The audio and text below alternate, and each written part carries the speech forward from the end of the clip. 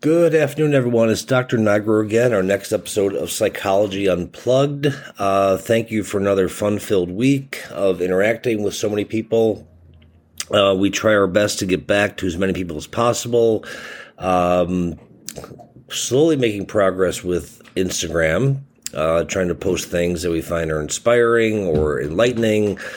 Still trying to figure out how to post reels, not have a picture of the homepage of my telephone or my cell phone, but we're working on that. But this is a true privilege to do this and to come into your lives, and really appreciate the comments and that you guys, I think, overarching comment is that we're able to break difficult topics down into more tangible, meaningful things. So again, thank you from myself and from Julie. So you can tell from my voice, Julie and I have been sick for the last few days. We finally got on an antibiotic the other day, so we're not contagious, but a little rundown. So if my voice, or if Julie pops on, her voice sounds a little different, it's because we're just battling off some nasty bug that we got. So one of the topics that I always circle back to, and people find, including myself, fascinating, in an area that I really spend a lot of time immersed in, are the personality disorders. And I've covered, done multiple episodes on borderline, because that is one of the most misunderstood, misdiagnosed, underdiagnosed, not diagnosed, improperly diagnosed, and really misunderstood because of the very nature and how it's depicted in television and media, and just the term borderline in and of itself sometimes scares clinicians and prescribers running to the hills. And yes, personality disorders are on a continuum, as are many psychiatric conditions, as symptoms ebb and flow in intensity, severity, duration, and frequency. But that's, again, one disorder that I constantly revisit, and probably the one that I get the most phone calls about, text messages about. People come out from different parts of the globe for me to evaluate them, thinking they might have borderline personality disorder or not. But today I'm going to focus on a different personality disorder, one that is not often talked about. And the reason I'm doing this is over the last couple of weeks, I've diagnosed this disorder several times, and it just kind of struck me why don't we revisit this? And as our podcast has grown in terms of size and popularity and followers, I have done trying to do a better job of being more prepared with my topics and my notes, and the fluidity of the content.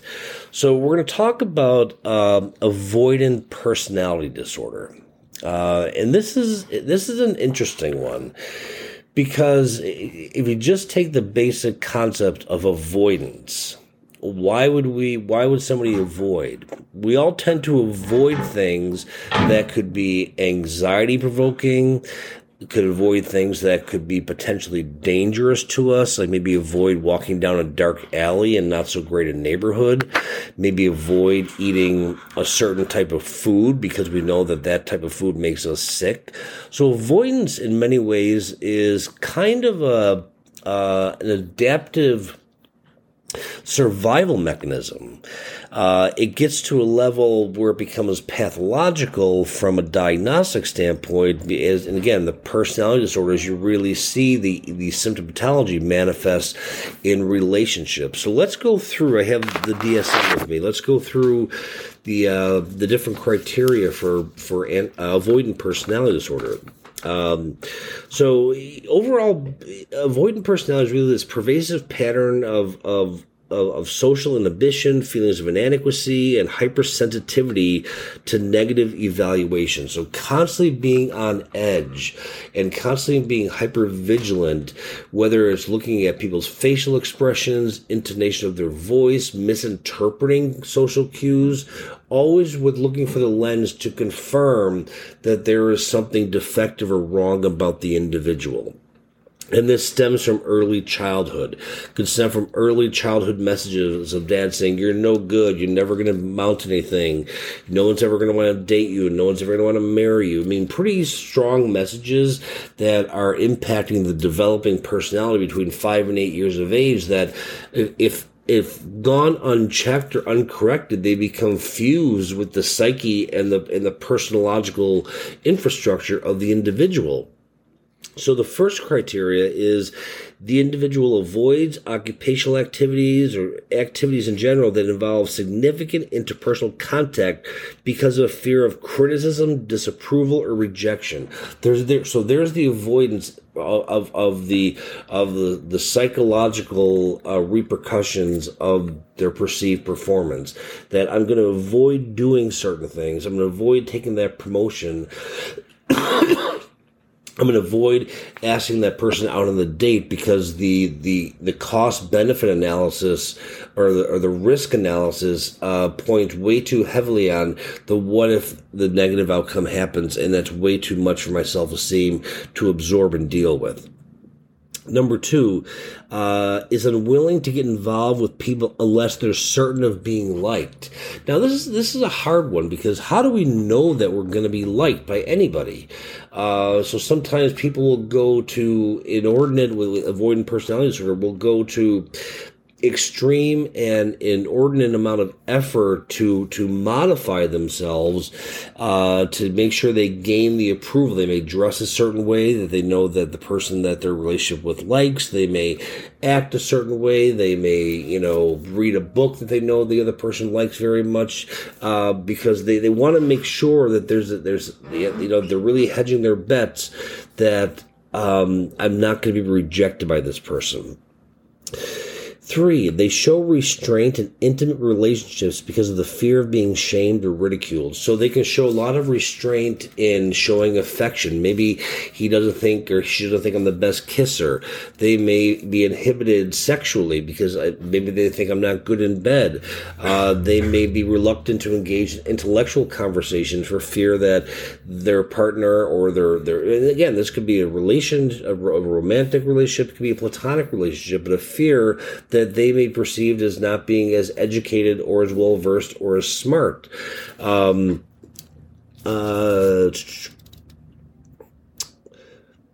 Is inhibited in new interpersonal situations because of feelings of inadequacy. So same thing, this constant theme of inadequacy.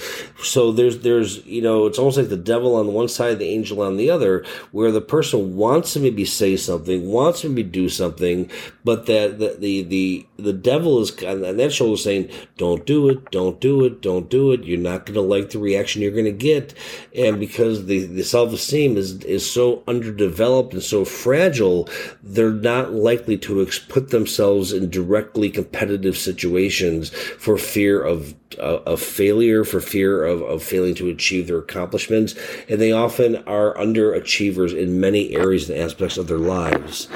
They view themselves as socially inept, personally unappealing, or inferior to others. That's a pretty tough thing to walk around with on a daily basis, to constantly feel inferior, inept, and unappealing. Now, there is a high comorbidity, not surprising, with major depressive disorder or bipolar depression, with avoidant personality, even with dependent personality disorders. We'll get into the whole concept of, yes, you can be diagnosed with more than one personality disorder. Because the truth, if it walks like a duck and talks like a duck, it's generally a duck.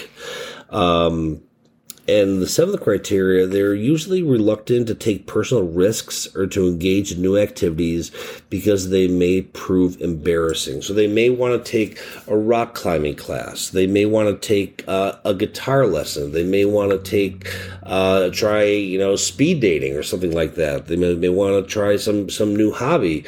But the anticipatory fear of being so inadequate and ridiculed is debilitating, and people will often, with avoidant personality, will often stay in unhealthy and toxic relationships because who else is going to want me? And it's sad to watch, but at the end of the day, you put it back on them as saying, you'll say, well, I can't leave. It's like, no, you're choosing not to leave. Yes, it may be difficult, but you still have a choice to, do you want to endure this abuse and ridicule and all sorts of things? But this is a disorder, again, that can be treated, that can be overcome, and that can be cured. But again, it starts from those early messages early on in childhood of inferiority, whether that's from physical appearance, intellectual ability, cognitive ability, motivation, just general persona in and of itself. And it's a very deflated, kind of walking with their heads between their legs. And it's not because they don't know what they want. There to some degree, it's believing I don't deserve that. I don't believe I deserve that. So they're not without a lack of saying, hey, oh yeah, I would love it if this happened, but who's going to want me? Who's going to want to marry me? Who's going to want to take me on a date? Who's going to want to have a conversation with me at a coffee shop at Starbucks and talk about, geopolitical, things that are going on in the world? So again, the essential feature of the avoidant personality is this pervasive pattern of social inhibition, inadequacy, hypersensitivity, and it presents in a variety of contexts. Individuals with this disorder, they avoid activities that involve significant interpersonal contact because of the fears of criticism, disapproval, or rejection are so high. Not that they are actually being rejected or being criticized, they just have the fear that they are going to be. So, yes, sometimes it's based in reality that they may get a negative review from their employer at their annual report. That's based in reality, and that can hurt and affect a lot of people's sense of self. And because our work identity is very much tied into our sense of self. If you go back to the episode I did on the life tasks, these individuals they usually avoid making new friends. Unless they are certain they'll be liked and accepted without criticism. And again, how do you know that? How do you guarantee that? And because of being hyper vigilant, they may say something, or I went to the mall, or I bought this dress, and say somebody in the conversation that they may not know really well that they're being introduced to, just happens to move their eye in a certain direction. Because they're so hypersensitive, they can misperceive that as, oh my God, they're so bored, I have nothing worth saying, I'm just going to shut my mouth. That's how pervasive and how deep this symptomatology can run with the avoidant personality.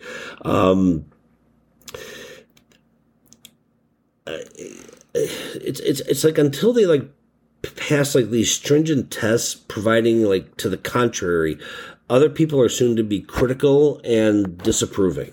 So they automatically view people when they go in the world as they're going to be dismissive, they're going to be disapproving, and there's some obtuse and abstract tests that neither they nor the other person knows what the rules are to pass that, but they believe that life is this constant game of having to constantly prove themselves, and whatever they do, it seems enough is never good enough.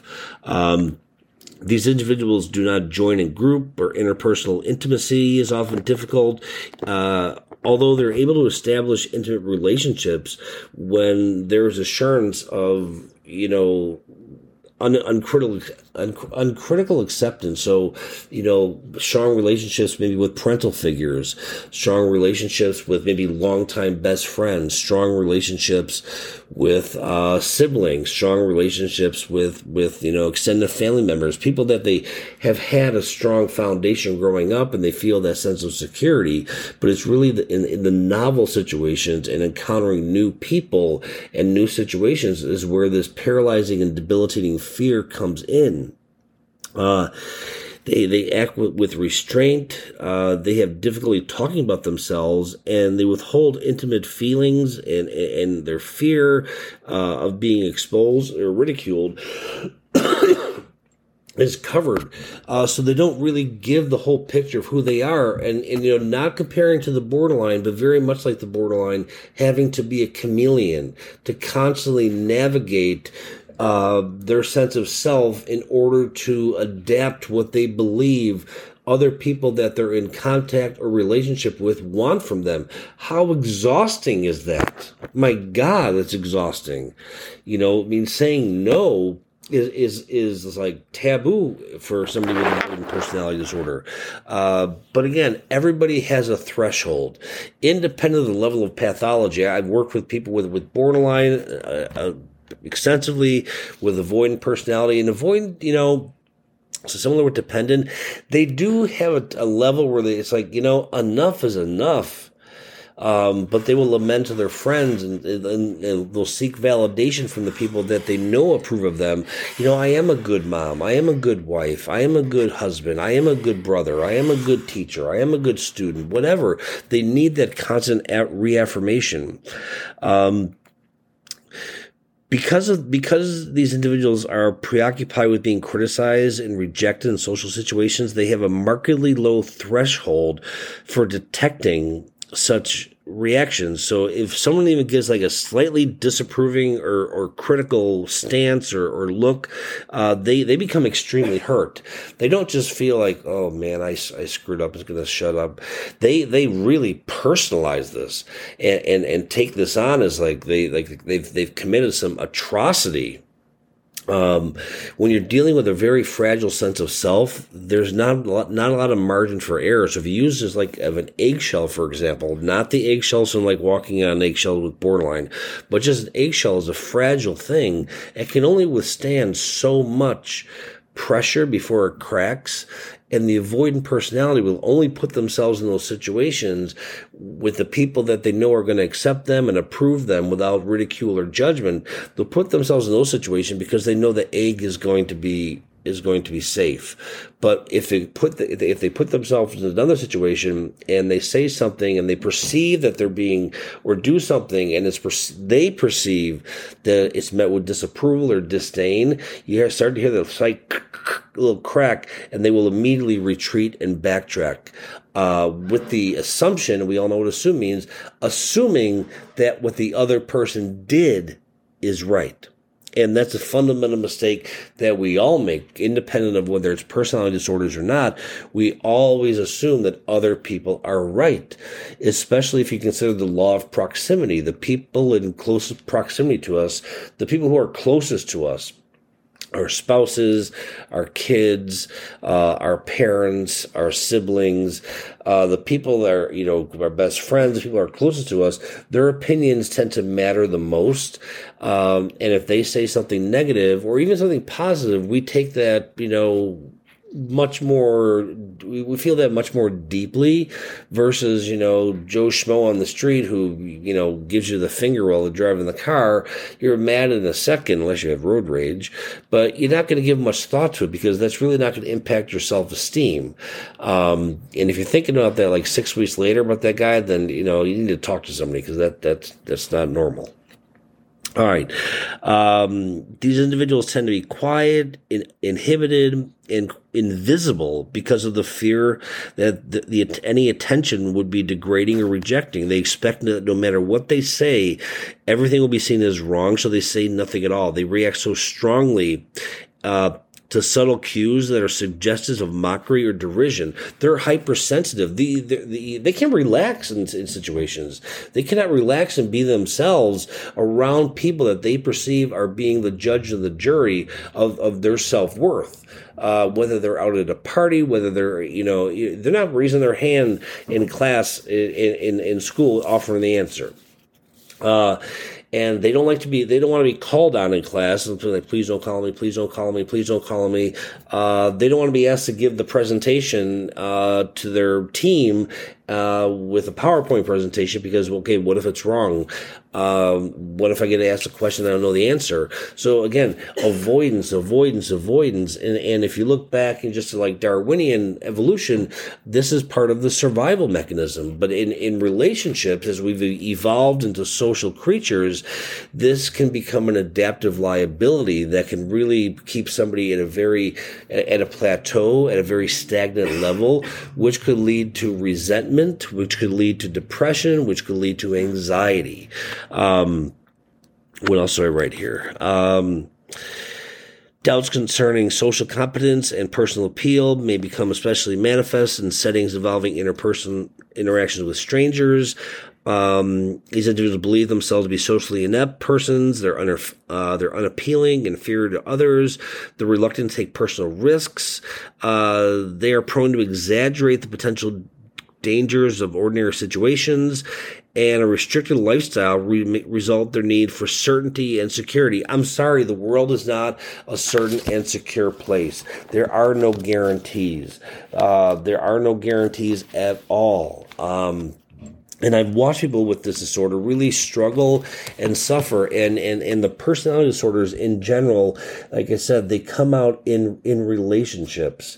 And somebody who avoids to this degree that meets the diagnostic criteria, you have to meet 4 out of the 7 of this one to meet the diagnostic criteria. So it's really marked by, different than it's not too different than dependency, but the avoidance is so pervasive that it's almost a coping mechanism. As ironic as it may seem, it's a pathological coping mechanism because there is a desire to want to be involved in social situations. There is a desire to want to be engaged with other individuals, different than like schizoid personality disorder or schizotypal personality disorder, completely different category of personality disorders where there is a marked indifference about wanting to be around people. There is a desire here and to want to be validated. And what I found in working with these individuals, you really have to work on helping them build up their self-esteem, helping them build up their voice, similar to working with borderline in many ways. But they're not volatile like the borderline. They don't have the emotional lability and the volatility. The individuals with avoidant tend to go inward. It doesn't mean they won't get in an argument with somebody, but they're constantly looking for approval and validation. And if someone slights their role as a parent, as a caregiver, as a professional, as just a human being, they will argue back. But even if they get the answer they're looking for, what I have found is it takes a while for them to finally believe it. There's a difference between saying, yeah, I know I'm attractive, to actually saying, you know what? I know I'm attractive and I believe it. I know I'm smart and I believe it. So, could say one, so sometimes there's a lot of lip service. The Rorschach is a really great test at picking up a lot of the different personality disorders, even the thematic apperception test, because you really get to the infrastructure of the individual psyche.